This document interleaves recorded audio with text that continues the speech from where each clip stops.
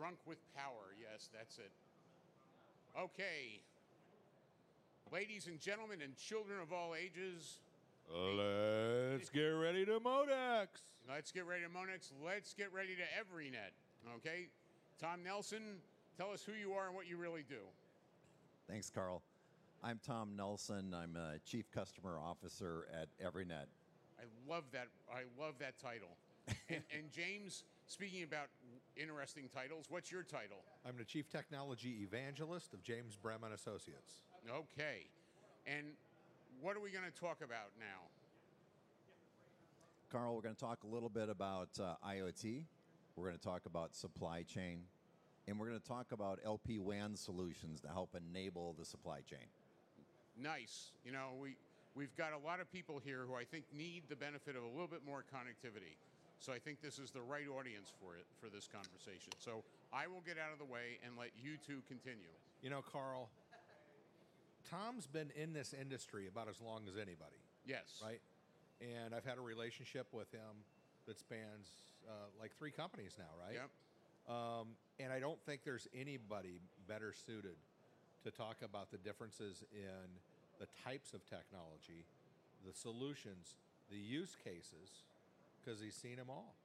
And that's why he's the chief customer guy, because of the fact that he knows the ins and outs and the pitfalls that they could face. Correct? That's right, Carl. So with that said, I'm once again out of the way. Thanks, Carl. Let me maybe start off just talking a little bit about my background, and then jump into Everynet and a little bit about our business models. Perfect. That's perfect. Okay.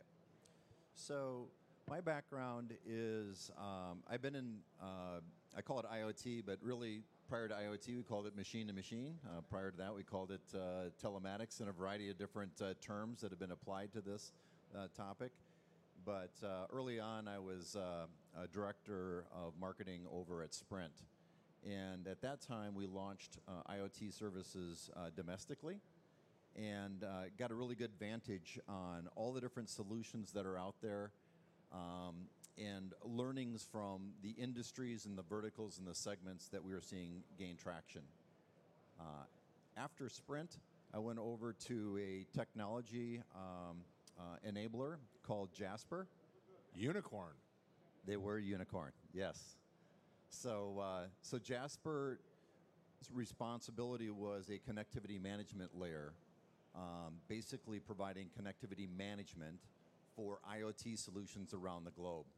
And in that role, I was the global go-to-market lead for Jasper, later on Cisco, and had the opportunity to help launch IoT services in over 20 countries with almost every service provider that you can think of, well north of 50 service providers.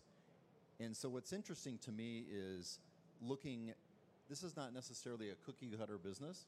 What works in one country, what is working in one segment may be different than another country. So taking those learnings and those experiences and understanding where you can gain traction, what can you do to provide shortcuts and ways to more quickly enable a variety of different IoT solutions. So that's a little background on myself. The question is, well, who's Everynet? And so some comments there. We build low-cost, ultra-low-cost IoT networks globally.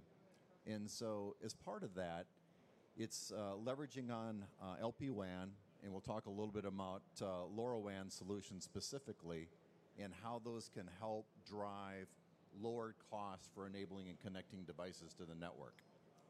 What Everynet does is we pull together a set of curated ecosystem solutions. It's all based upon the LoRa standard. So there's well north of 500 different companies that are part of the LoRa Alliance. It's an open network, which means anybody can bring solutions and applications to the network. And with that, we are working with a variety of different models to help make it happen. A lot of different mixed operating models, from national networks to local, and tying those pieces together. We have a 24/7 NOC in Italy and others in Brazil that we help manage all these connected devices coming onto the network. And so we go deep on technology. Our CTO is the co-author of the LoRaWAN spec. And so we have a lot of in-house expertise and responsibility in pulling all these kind of IoT networks together. The question, a quick background on our networks. So James, if you kind of look from the right to the left, starting with Indonesia. So we are deploying a national LoRaWAN network in Indonesia, starting with Jakarta, blanking Jakarta, Java Island, and the whole perimeter of Indonesia.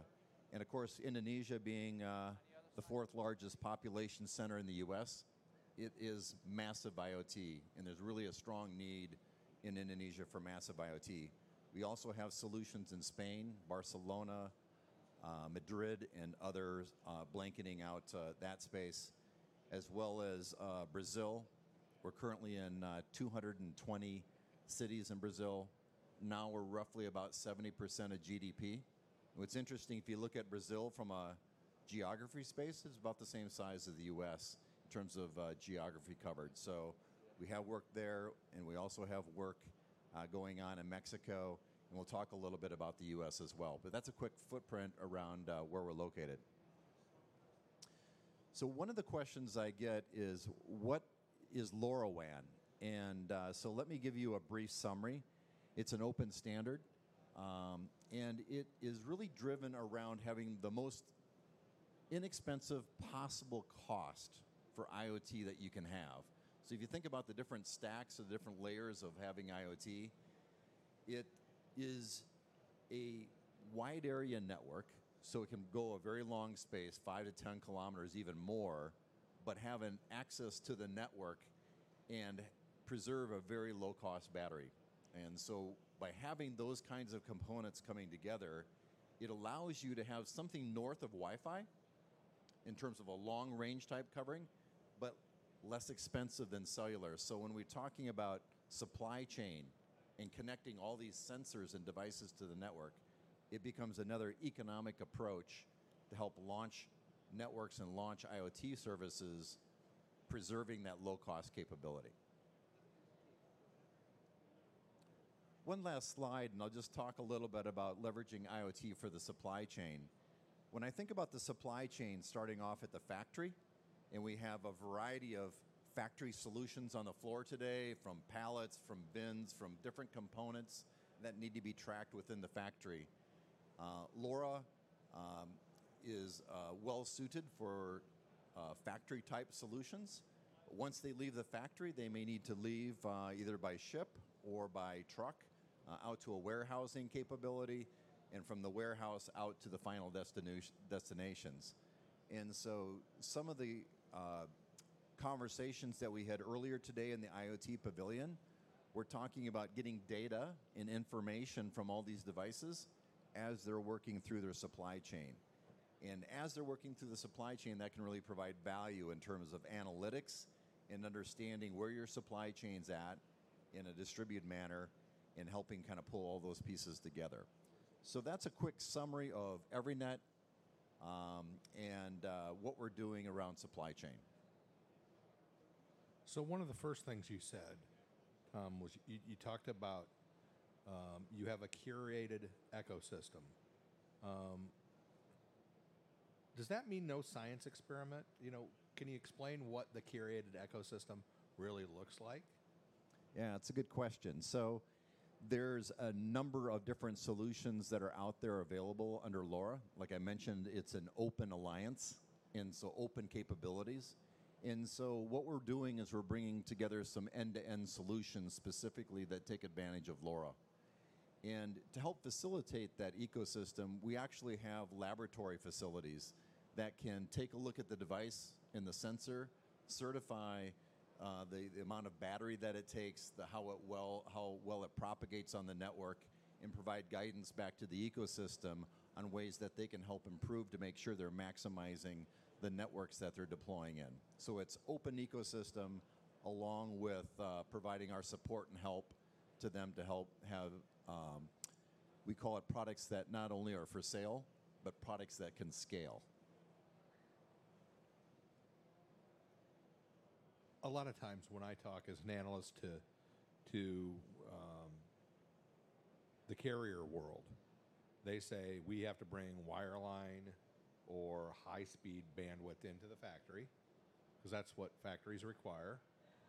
We have to have location-capable technologies. We have to have blanketed coverage around the world. But when I take a look at the different spectrum bands and the different technologies out there, say I select a carrier like Sprint, am I able to roam everywhere in the world? Am I ever able to capture that? How does Everynet plan to be able to actually overcome some of those obstacles that, to me, oftentimes maybe look like smoke and mirrors? Yeah, no, it's a good question, and when we take a look at different access technologies, to your question, is cellular appropriate for the factory? Is a variety of different access technologies, whether it's Bluetooth, Zigbee, Wi-Fi, LoRa? My perspective is the answer is probably yes. I don't think that there's one solution that is the winner. I think it's a variety of different applications based upon what needs to occur.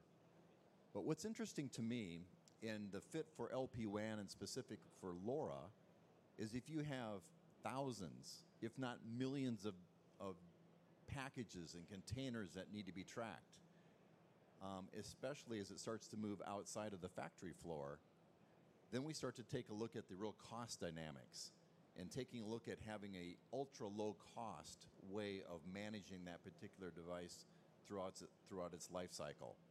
And that's where there's really some cost economics that can come into play in terms of looking at how a LoRa solution fits into the overall supply chain.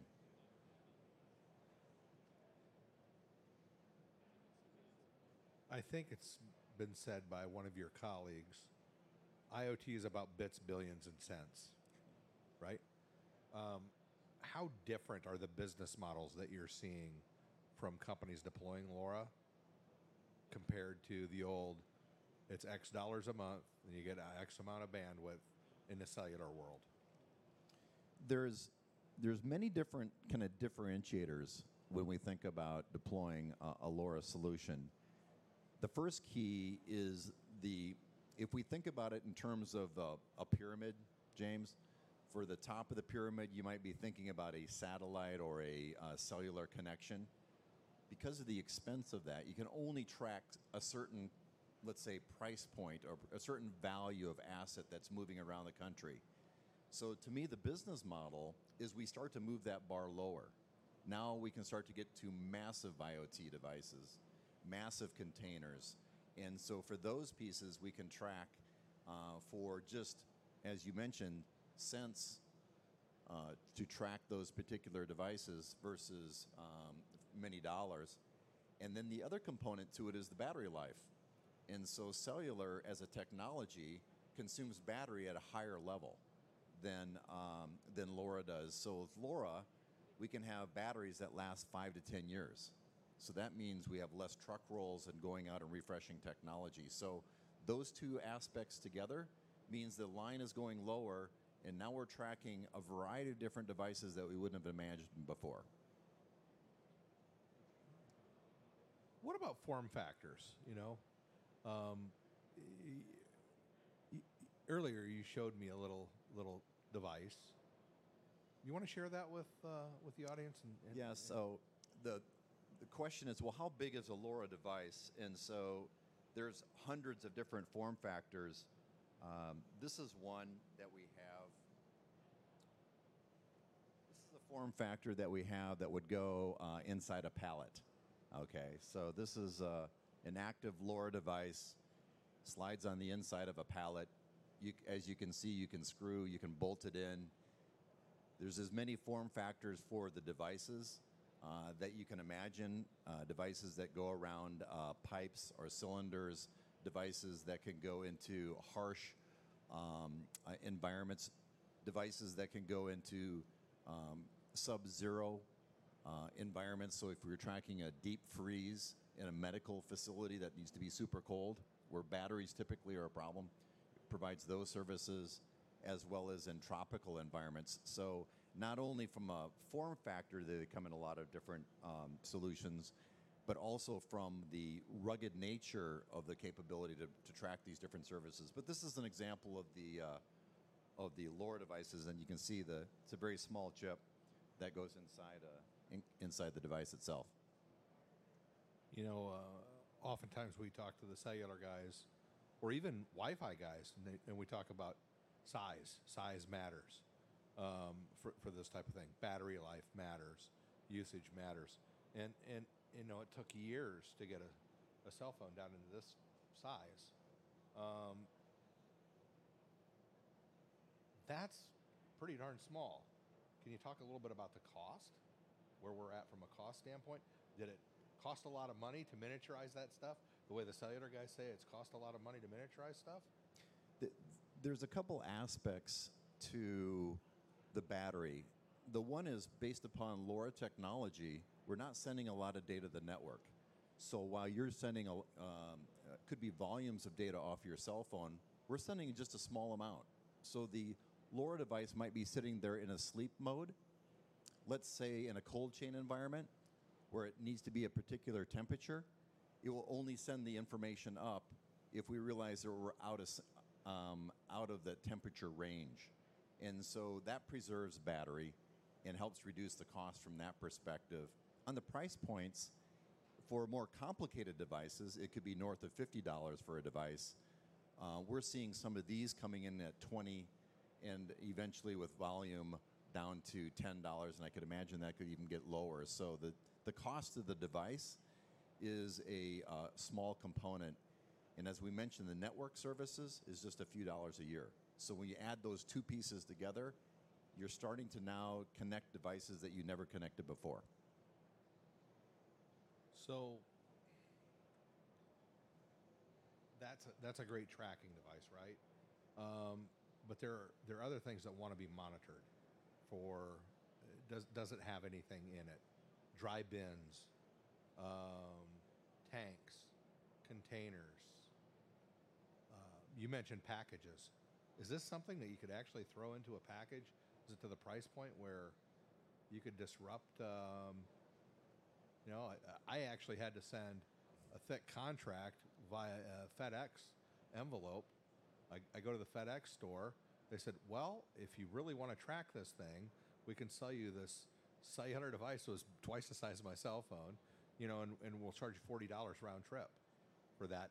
And by the way, if you don't bring it back to the store, you're going to get buzzed for a couple $100 for the cost of the device. Is this something that you think ultimately somebody could put a business model together on a tracker of that size and almost make it simple and disposable? Yeah, I mean, one of the values of the technology is it's exceedingly simple. So when you put the device into the package, whether that's a FedEx package, whether it's a package that's a box or a container, the device self-provisions itself on top of the network. So it just turns itself on, and it just works out of the box, if you will. So it's not only the form factor size and the cost, is that by using the wireless technology with LoRa, it just works. And so from use cases that you just simply want to put the device in a package or box and track it like what you described, it would be a perfect fit for that because there's no configuration at all, turns itself and provisions on the network. Interesting. So I'm going to turn to the audience right now and see if there's any questions out there. Because I can see Steve Brummer's talking a lot, and he's probably got a lot of questions. So Tom, wait. Can you hang on for a microphone? He can, but the audience can't. So Tom, we talked about, you said a couple of dollars a year.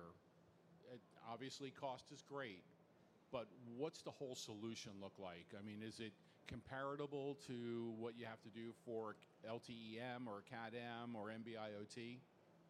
Is the costs and everything else associated with it very similar? Yeah, it's a good question on the cost. So from a sensor perspective, if we just look at it from the device side of the house, and you look at the cost from, let's say, an NB-IoT device versus a LoRa device, there is a dramatic cost difference from that perspective. But sometimes I think people get fixated on the physical cost of what the device is and not considering the battery life. So when you talked about a bin or a storage component that's sitting out by itself in a remote location that has no power, and so the battery savings from just the way the pure technology works is also a key driver in addition to the physical cost and the connectivity layer. You wrap all those together, now you start to move that bar down so you're tracking and monitoring devices that you'd never do before. Yeah. Other questions from the audience? Okay, I will ask one. Can we talk about, you're in multiple locations now, different countries and things like that. Is there a difference in vertical applications that they want to deploy with you? What do you see as the nuances between Asia, Americas, Europe? Yeah, so there is differences, Carl. There's applications that we see that are kind of simple track and trace. One of the key themes that we've seen over the last year and a half has been distributed supply chain. So an example that we've got going on in Brazil right now is we're working with an automobile manufacturer. And so they manufacture vehicles in Brazil. They distribute their ability to make all the parts for that particular car around different countries and also across Brazil. And what's interesting to me is that they can actually have molds that they have licensed and they give out to other distributors. Every time that mold is pressed, it goes up to the cloud and informs the manufacturer that a mold has been created for a bumper. Why is that important? What's interesting is, let's say I license to you to make 100,000 bumpers for me, but I realize that you actually made 120,000 bumpers. What happened to those other 20,000 bumpers? Now I know that information, so from a distributed supply chain, I can more intelligently manage where my products are, and I can make sure I don't have illegal OEM parts in the market that are competing against me. So what we're starting to see is distributed supply chains that are tying into a factory environment that take advantage of a low-cost product that just provisions itself and works, but it doesn't have to send a lot of data. Just I made a mold and I went back to the cloud.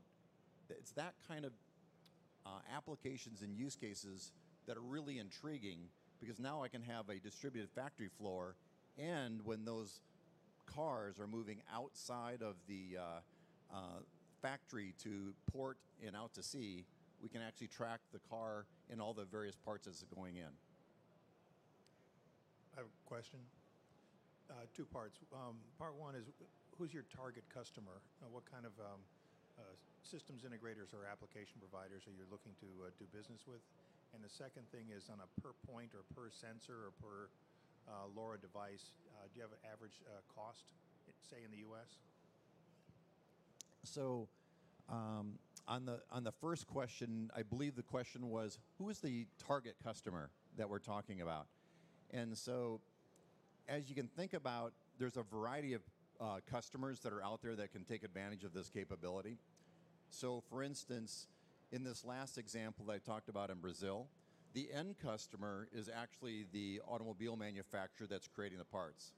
And oftentimes this will go through an SI or an integrator that's helping package and pull all these different pieces together. They may do the analytics or the data ingestion layer and do some of those components north of connectivity. And that's often the key customer is working with SIs and VARs. Could be an MVNO that's packaging all these solutions together and getting that out to market. And so it's an open ecosystem, but it would be those kinds of players that would wrap solutions together and help provide connectivity as just part of their solution set. Okay. Other questions from the audience?